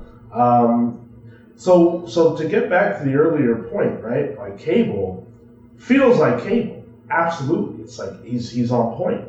That's not the problem. The problem is that I bought into what his cause was, and they took me out of it. If it matters that much to you to get your daughter back, to restore your future, then you don't give Deadpool the 30 seconds to talk to the kid. That didn't land for me. And then on top of that, at the end, he uses his last jump to bring Deadpool back as if his old life doesn't matter anymore, and I have no idea why he feels that way. They don't ever explain that. Yeah, it was bizarre. Right? He's just like he does literally everything up until the end for his family, and he's like, "You good, Deadpool? I owe you one." Okay. It was. I can buy him giving Deadpool 30 seconds because at the end of the day, the idea is like, I have to shoot this kid. 30 seconds is 30 seconds. If it works, then I don't have to shoot a kid. But if it doesn't work, I'm still going to shoot a kid. But, I got that same read, Phil. But the ending didn't make sense because, well, my family's fine. I'm just going to dick around in this time now. Why? Why? His reasoning was, that he wants to keep the world from falling apart or whatever, and that's completely fine, except for the fact that he has no reason to care about this timeline. We don't know that his timeline in the future is horrible. We don't get that perception. We do know that it's terrible because of the exposition where he says, your generation left the world go all this shit. Yeah, but that doesn't mean that it's like a hellscape. It just means that you're, rough. Right. And then on top of that, why would he want to leave his daughter to that? That's true. That doesn't make any sense. And also, if he stays in the current timeline, he's never going to see them again. It's not like it's not like he's going to have his daughter in this timeline. That's not going to happen. Something that really bugged me was about the end of the film where Deadpool takes the time travel apparatus and I guess they're able to repair it somehow. Presumably this technology that doesn't exist, they're able to kind of piece together. And then they just undo all the stakes of the film. It's just yeah. Why did I watch this fucking movie? It's just oh hey, remember every negative thing that happened, it's undone. Okay, cool. I think it's funny, you made the joke, Sean, that it's just kind of rubber banding back. But at the same breath, it's I think a lot of the things that we are kind of nitpicking about, they're very representative of Deadpool as a character. Deadpool is in his current incarnation, he is about referential humor. He definitely is irreverent and hyper violent and all those things, and he does always rubber band, and he's not a character that's about growth. So it's you're right, but it's also just well, who fucking cares? It's Deadpool. Yeah, you're not wrong. That's not why I'm here. I'm not here to fucking feel something. I'm here to laugh. Yeah, you're not wrong, but yes, it's not my thing. And I said that going in. Yeah. But so, to that point though, the movie does try to introduce quite a bit of sentimentality through the death of Deadpool's girlfriend. I can't remember her name right now. Gwen Stacy. Wrong franchise. Okay. I hope you like my reference. But in any event, I'm Batman. Oh man, I hated that. In any event, they do try to introduce some sentimentality through her. She decides to get off her birth control so that she can try to have a child with Wade, which is an insane notion in and of itself. And then, of course, through the character of Russell, who I actually really liked. Yeah, it's cool. I really enjoyed his character. First of all, it's rare that you get to see a character who is a kid who's not frail, right? Who can defend themselves. He doesn't actually need Deadpool. He can get the job done on his own. He's not afraid of anything. I really like that. Then he shacks up with Juggernaut, which again is like the coolest thing in the whole movie. And towards the end, not even towards the end, all throughout, it's clear that Deadpool really does care about his kid. Yeah. And I love when you get to see those hard-ass characters like Wolverine attach themselves to a person, a young person, whoever, and make it their business to sort of protect them. And I don't think that didn't work here, especially because the kid didn't want Deadpool, so that kind of became the chase element. But I also agree with you guys in the sense that did we need that? Do these movies need to do things like that? See, like, for me, that would have been a compelling enough narrative. Yeah. Like, I think the emotional core of Deadpool having a relationship to the kid is enough. I think having the whole, the X-Force is your family, and, like, he's your surrogate child because your girlfriend who you're trying to impregnate died. Like, that was all the shit I didn't need. Like, I would have been just fine if they would have just, like, chosen to write out, you know, his girlfriend by just being like, well, he's off on this mission, she's just not around, like what they do with like Pepper and like Iron Man 2 or 3 or whatever, where, you know, it's just like, she's just not here, it's like she's alive or whatever, they're gonna have, it's fine, whatever, who cares, you know, like that would have been fine. And I feel like having him have that relationship to the kid, like you said, like I think that's a time honored tradition in storytelling, right? Is like the gruff, you know, killer, whatever you want to call it, right? Like, who connects with this kid, right? And like finds an innocent thing to protect, absolutely, you know, and to nurture in some way. And I think that would have been a totally viable emotional core for the movie, because I think you're right, and that like it does work well enough because the movies have done a good job of selling us on the fact that like Deadpool is sensitive, right? You know. So yeah, I feel like it's just, I said it in the spoiler-free zone, I think the movie just tries too hard. You know? It tries too hard to be funny, it tries too hard to have heart, when it really just, like, takes a step back and just does what it's doing, it does those things pretty well. Yeah, I think Deadpool in general tries too hard, but, you know, I guess go back a bit. Sean, you make a good point. I didn't really understand Cable's motive when he said that he wanted to get rid of half of the universe. I thought that was like a huge inconsistency. Are you Deadpool? Yeah. I did really like that joke where he was like, "Shut up, Thanos." I just want to add that Wade's fiance was Vanessa Carlyle. Thank you. Yeah. Played by Morena Baccarin, I believe. I really like her. Yeah, she's been in a couple things I actually really like her. Yeah. She was also in V.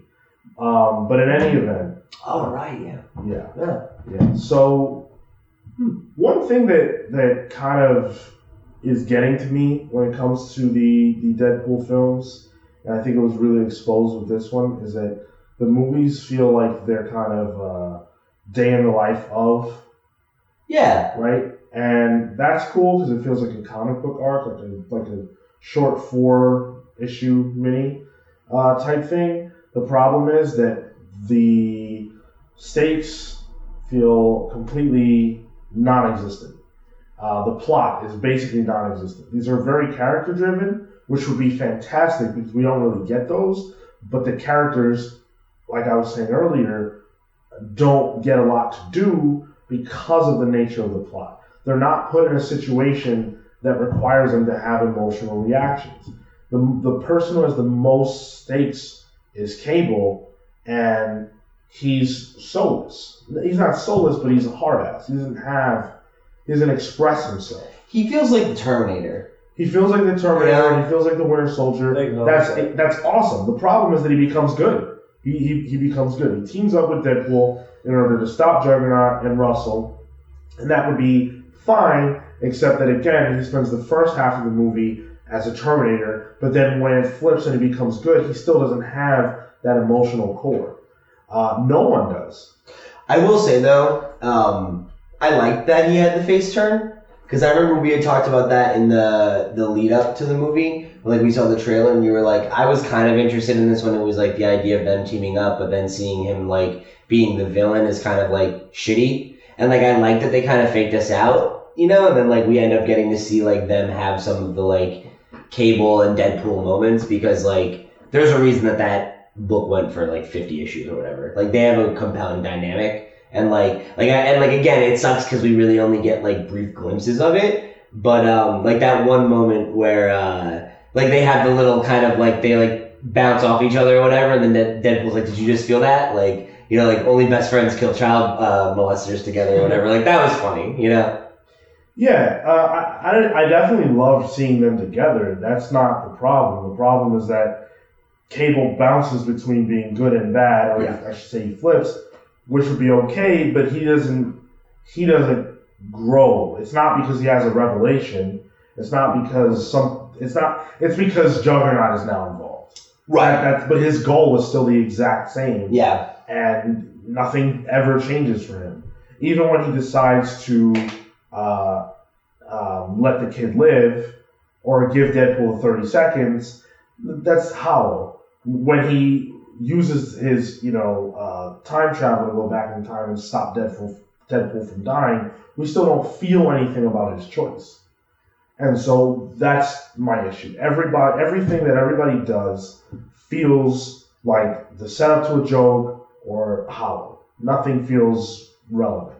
Or earned in any way. Like, it's just a lot of like, this is what happens and this is how you're supposed to feel about it. So feel that way. And it's like, okay. Why would Cable care to bring Deadpool back? I don't think that there's any good reason for that. Right, like especially when you consider the fact that Deadpool like they could have saved him. Like they go to take off the collar and he's like, "No, just let me die." And then Cable decides to not put him in that position because then he doesn't, he decides to save his life, which is great, but it's like I don't understand why he as a character would do that. Like if his whole motivation was getting back to his timeline and saving his family or whatever, if Deadpool's like, no, just let me die, I'd be like, okay, like it's sad he's dead, but I'm gonna go back to the future and like be with my family, like it's been real. Especially, so just one last point, Marco, especially because the timeline he comes from, Deadpool's already dead. So there's no it doesn't matter unless he has some information about Deadpool's relevance to the future that causes him to do that. But if that were the case, he would have ripped off the inhibitor collar and not let him die to begin with.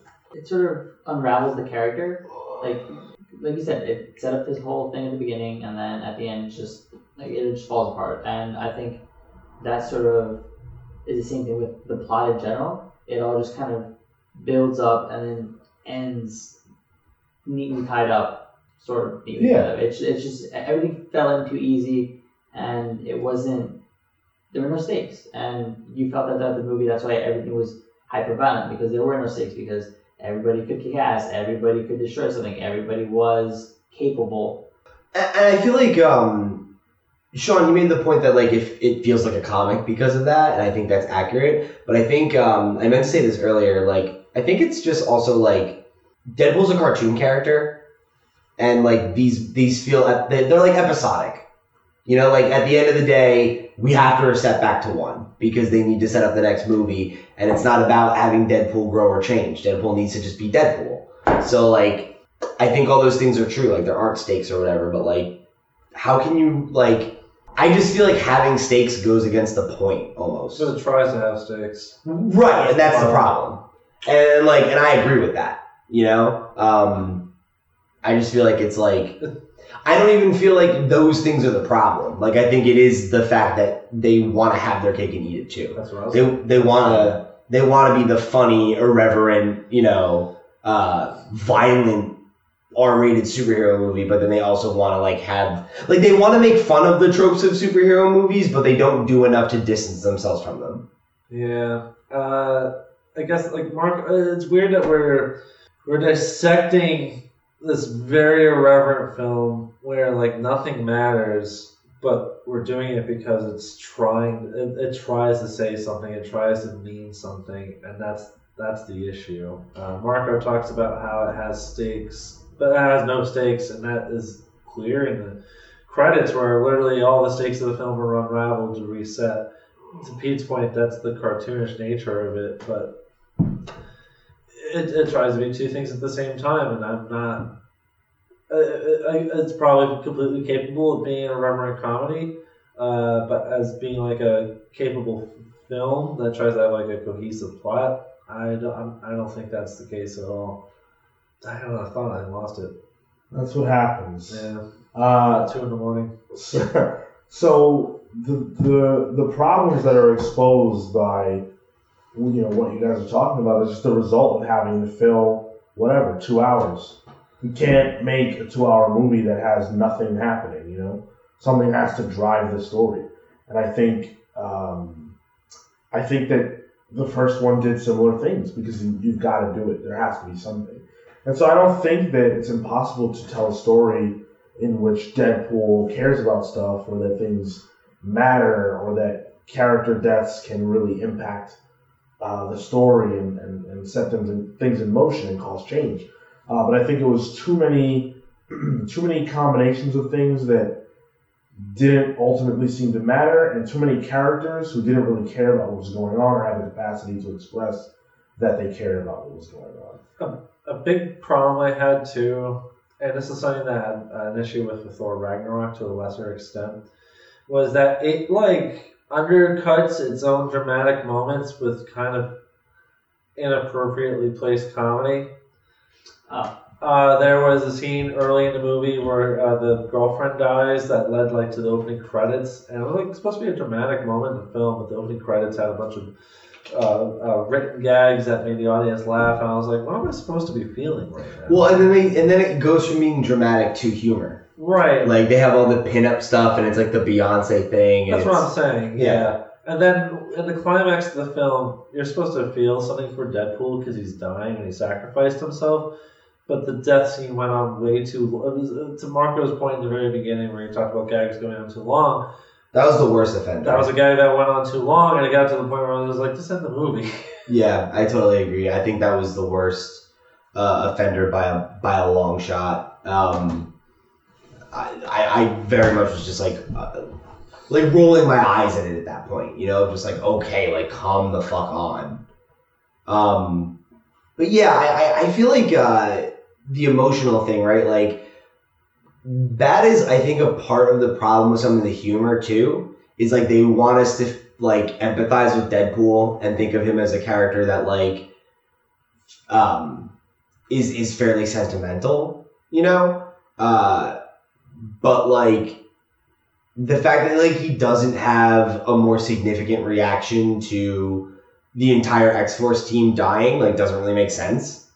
You know what I mean? Because it's they're on the plane not 5 minutes earlier, and he's I'm getting choked up, you guys, you're my family or whatever, you're the family, and it's and even if you that is supposed to seem sincere, and then they all die, and he's just oh my god, I'm gonna throw up, and it's okay, cool, but that's it, you have no other reaction to this at all, and it's if that doesn't matter, why does it matter if this kid dies? It's just it just feels dissonant for the sake of that gag, which I thought was funny and landed, but it's just you can't have it both ways, and that's what this movie wants to do.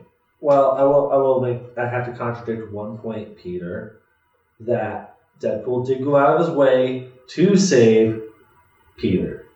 I really like that character. Yeah, I did too. I thought that was a really funny bit. That whole thing really landed for me, I have to say. Paul F. Tompkins looking motherfucker. Well, and just even the way they played it with I can't remember his name, but the taxi driver guy, who I thought was actually really funny too. I like that he came back and got some development. But I thought that whole thing of just he's yeah, well, I mean, nah, it seems like it would be fun. He's you fucking kidding me? It's this is good. It's good. So to me, his lack of reaction to X-Force is classic Deadpool, right? We forget that we're dealing with a psycho. Yeah. He's not normal. And who knows if what he said to X-Force on the plane was honest. He's crazy. He just says stuff. And I thought the fact that they died so quickly, I wanted to see those characters. I wanted to see Shatterstar. It's a complete waste. I want to see Peter. Fuck Peter. Whoa! How you gonna do our boy dirty like that? Listen, man. He got no play. Listen, Yeah. real recognizes real. Peter was the hero of that film. Dude, he's the only one who tried to administer aid to his teammates. Trying to get loud. That I will say. I prefer If you're gonna say something, you've got to say it into the mic, Trying to man. get loud. It's so fucking nice out. Big doinks! I tried so hard not to reference that this entire fucking. There's only so much I can do, guys. It is 2 a.m. All I was gonna say was he's that scene where he was trying to pull what's his name out of the wood chipper and he's like X-Force, we're X-Force, man. That was really funny. Yeah, and that's all good. I just don't really like it when these movies take characters who people legitimately care about and make them into a 5-minute. A punchline. Yeah. Especially Shatterstar. It just seems like a super huge waste. How about that Brad Pitt cameo, though? That shit was really funny. Yeah. He was originally supposed to play Cable, but he had a contractual issue where he had to do another film. But he and apparently the director or the screenwriter got along so well that they were able to find time to put him in for a little cameo. And he was the disappearing guy who was invisible. Yeah. For those of you who didn't catch it. I couldn't tell who that was. Oh. They showed him for such a short period of time that I couldn't make out who it was. Yeah, Brad Pitt. Yeah, I thought that was a really funny bit too.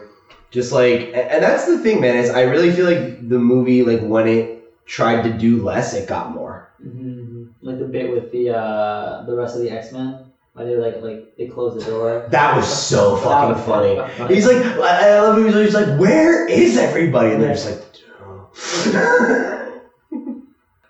So I think with this movie and with the Deadpool franchise, what needs to start happening is it needs to figure out, okay, is Deadpool just going to be a 2-hour reference fest of non sequiturs and just randomness, and is that something that audiences are going to be coming back for consistently? I'm really interested to see how this movie does.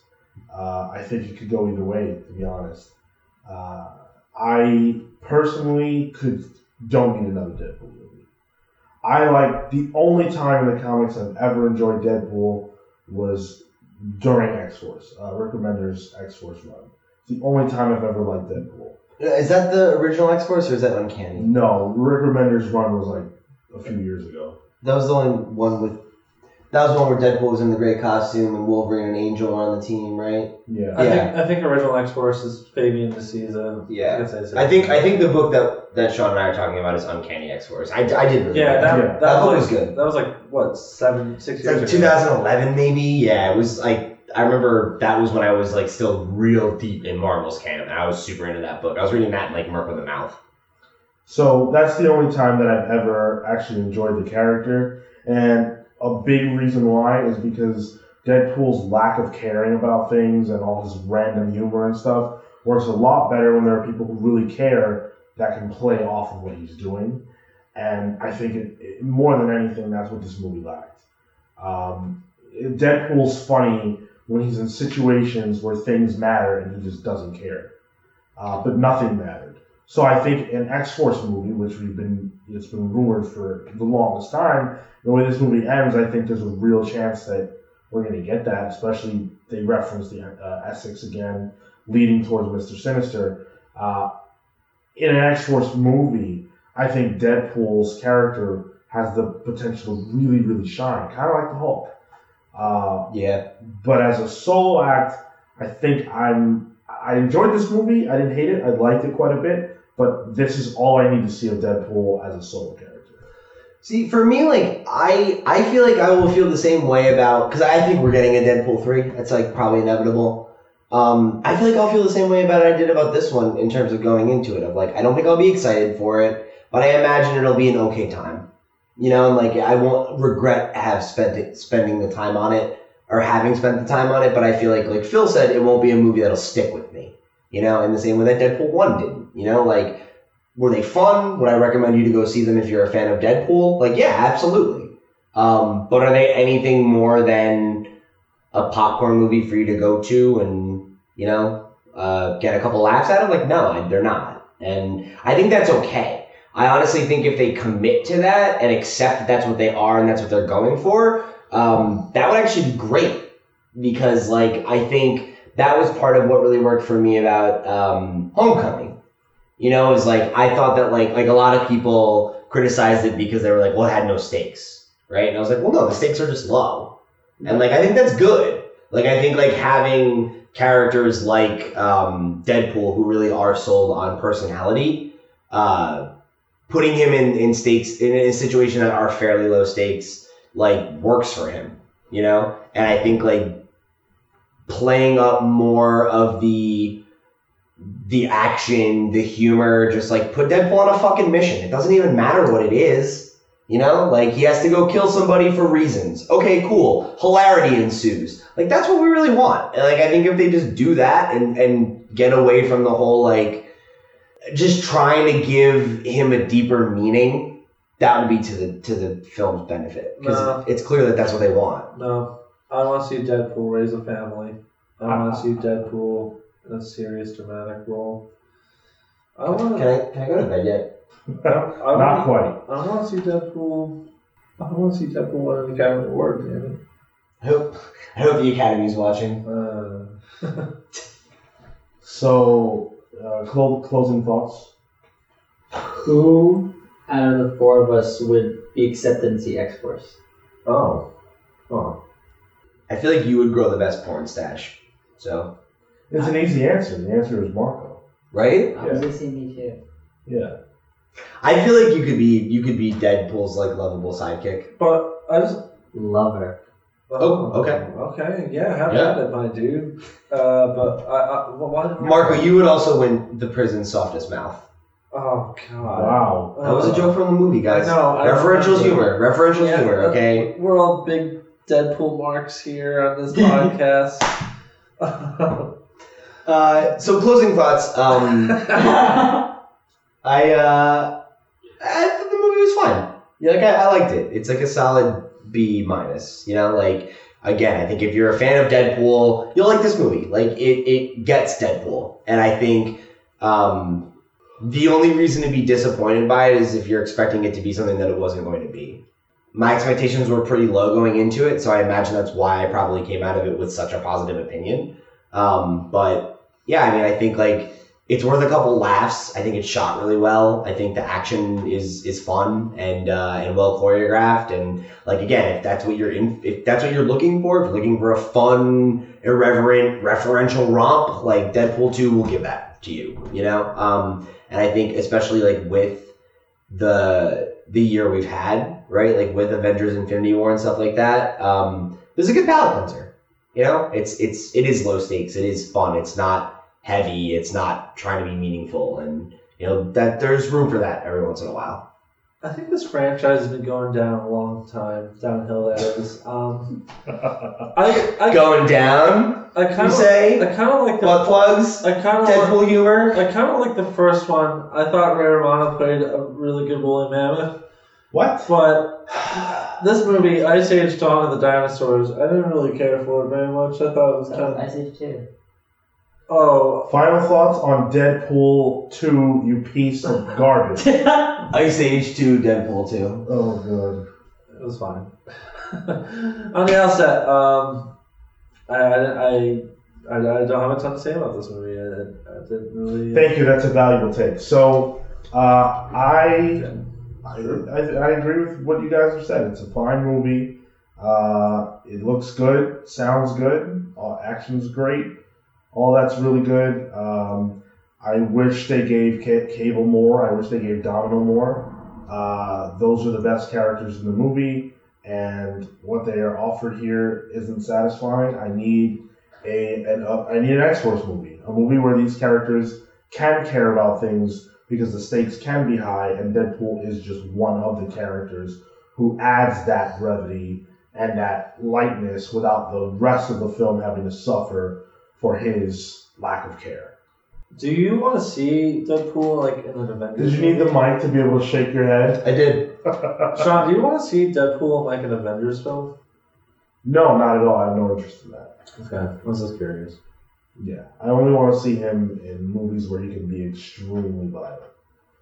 I think I don't want to see him in an Avengers movie, but I do think it would be super funny to have him in a movie that's not rated R, because like Deadpool being Deadpool, like I think it would be funny to like have that limitation on him and have him like acknowledge it once, being like, like, you know, PG-13, so I can't, you know, like normally I just chop your arm off, but I can't get away with that because of the ratings or whatever. Like I feel like there could be an opportunity for you to get some fun out of the character, you know? Yeah, I think it's possible. And maybe when the character needs to be freshened up, we could do that. But right now, I think X-Force is the clear path forward. Let's get tired of that, and then let's put him in a different environment. Because if we want to keep this character fresh, to be able to make more movies for the next decade, we've got to do different things. I did want to, I guess, just say one last thing too, which is that because we talked about the characters a lot, but not the cast so much. I do really like the casting in these movies, and I think specifically, I think Ryan Reynolds really does do a great job as Deadpool. His affection for the character definitely comes across on screen, you know? I think much like the overall production of it, like that's really what they get right the most, is like Deadpool feels like Deadpool. And with how much we talk about how much things kind of have to sometimes change for adaptions, it is cool to see them get the character so right, you know? Yeah, sure. I said that earlier. I think the R-rated movies that they've done in general, Logan and then these two Deadpool movies, have been spot on as far as the characterization. They feel true. Yeah, I just wanted more of that. Cool. So hopefully you guys enjoyed our review of Deadpool, Deadpool 2, I should say. And let us know what you thought about the movie. Let us know your thoughts about our opinions. Tell us how bad our opinions were about the movie. We love to hear stuff like that because we like to argue. There are plenty of ways you can get to us. You can get to us on Apple Podcasts. You can get to us on SoundCloud, where you can leave us ratings and also comments. You can write to us at thecomicspals@gmail.com. You can write in with a random question of the week, a buy or sell, or commentary on anything we talked about on this or any other episode of The Comics Pals. We are The Comics Pals on social media at The Comics Pals. And of course, we are on YouTube, where you can like this video, share it with your friends, subscribe to our channel, and definitely leave us a comment. Those shares help a lot. So do those subscribes. They cost nothing and they help us out a ton. So be sure to go over there and do that. And ring that fucking notification bell. Hit the bell. Notification. And also, one last week, we are in Philly right now, so we're swamped. That's not a reference to Swamp Thing. And so, Yes, it is. Yes, it is. no. All right, don't commit Restrain it. murder on camera. So the Deadpool Cares package is still something that's available. If you guys want to write in, all you have to do to join the giveaway is head over to our YouTube page, watch the Avengers Infinity War review, which I believe is episode 79 of our show. Leave us a like, subscribe to our channel, share the video, follow us on social media, and leave us a comment about your favorite moment in the movie. That's all you got to do, and you can win 10 graphic novels from the Daniel Way run on the book. So that's a lot of content for little effort. So just jump on board. You might as well. You never know. You might win something cool. Last chance. That's right. And so we're going to hit the plugs. Pete. Cool. Thank you guys so much for joining us here on another episode of The Comics Pals. If you want to get some more content from me, you can catch me and Sean on our weekly video game show, our sister show, The Video Game Pals. It posts every day, or every day, Jesus Christ. God forbid if I had to do that show every day. Every Tuesday, the day after the show is what I meant to say. On podcast platforms, it posts cut up Monday through Thursday on our YouTube channel, youtube.com/thecomicspals. And you can find it in full video version on Fridays alongside the Comics Pals on that same channel. Go check it out if you're a gamer. It's a great show. We have a great time. Obviously, Sean and I were busy this weekend, so we will not be making this week's episode. So it should be really fun to watch Andy and Peggy and Thompson run around like chickens with their heads cut off. If you want to get some more from me, we're also going to have the finale of our Riverdale review show, the Riverdale Review with me, Marco, and Kale. We're going to be bringing back some of our all-time favorite guests to discuss Riverdale Season 2. We're going to be bringing back Jeremy. We're going to be bringing back Gabby. We're going to be bringing back Olivia. It's going to be a great time. Going to fill up the whole booth. Yeah, I said those things. I know. I'm repeating it. You're just echoing me. Yeah. Great. I'm excited. He's like a hype man, but bad at it. So go check that out if you're a fan of Riverdale. It's going to be a great time. We're going to have a great episode. Fantastic way to send off season 2. And then you can catch me on our Let's Play show Monday through Thursday called Pals Play. You probably will see these guys make an appearance on it this week if everything goes to plan. So go check that stuff out. It's a good time. And then if you want to get more content from me, I'm at @loud_Pete on Twitter and Instagram. You can come talk to me about Deadpool 2 or whatever else you want to talk about, really. Marco? You can find me on Twitter and Instagram at Mr. Marco Animoto. It's our Tentacle Gang. You're fired. Shut up for a minute, Phil. I'm Kel. I might be busy getting married this week, but if you want to follow me on Twitter and Instagram, you can talk to me at TOTOINTOW. And follow his publishing as well. Panels Publishing. Yeah. Go read his Kaiju book From the Deep. You can find it on Panels Publishing, their website. I believe it's panels.com or something like that. Google Panels Publishing. They're Panels Comics with an X on Twitter. You can find his stuff on Comixology with Letty Wilson. I believe that's all the stuff. Go read the book. Help Kale pay for his wedding. That's right. And this weekend, of course, we were at Philadelphia Wizard World. We have a lot of videos coming out on YouTube, a lot of photos and stuff on Instagram. So go check that out. And as for me, you could always follow me at Twitter and Instagram at CyborgBebop. Very good. And as for me, you can find me on Twitter and now Instagram as well. Hey! That was louder than the fireworks earlier. My ears are blown out. I'm also on Instagram. quiet_Pete. At Sean Soapbox. I failed in my mission to find a Jean Grey today. So hopefully Sunday, it's my last opportunity. I'm looking for a Jean Grey. So if you know one, I don't know, man. You guys don't love her like I do. So with that, we're the Comics Pals signing off. Take care, guys. See ya next week. Bye. Did you just kiss Mark on the Yeah. mouth? It was questionable.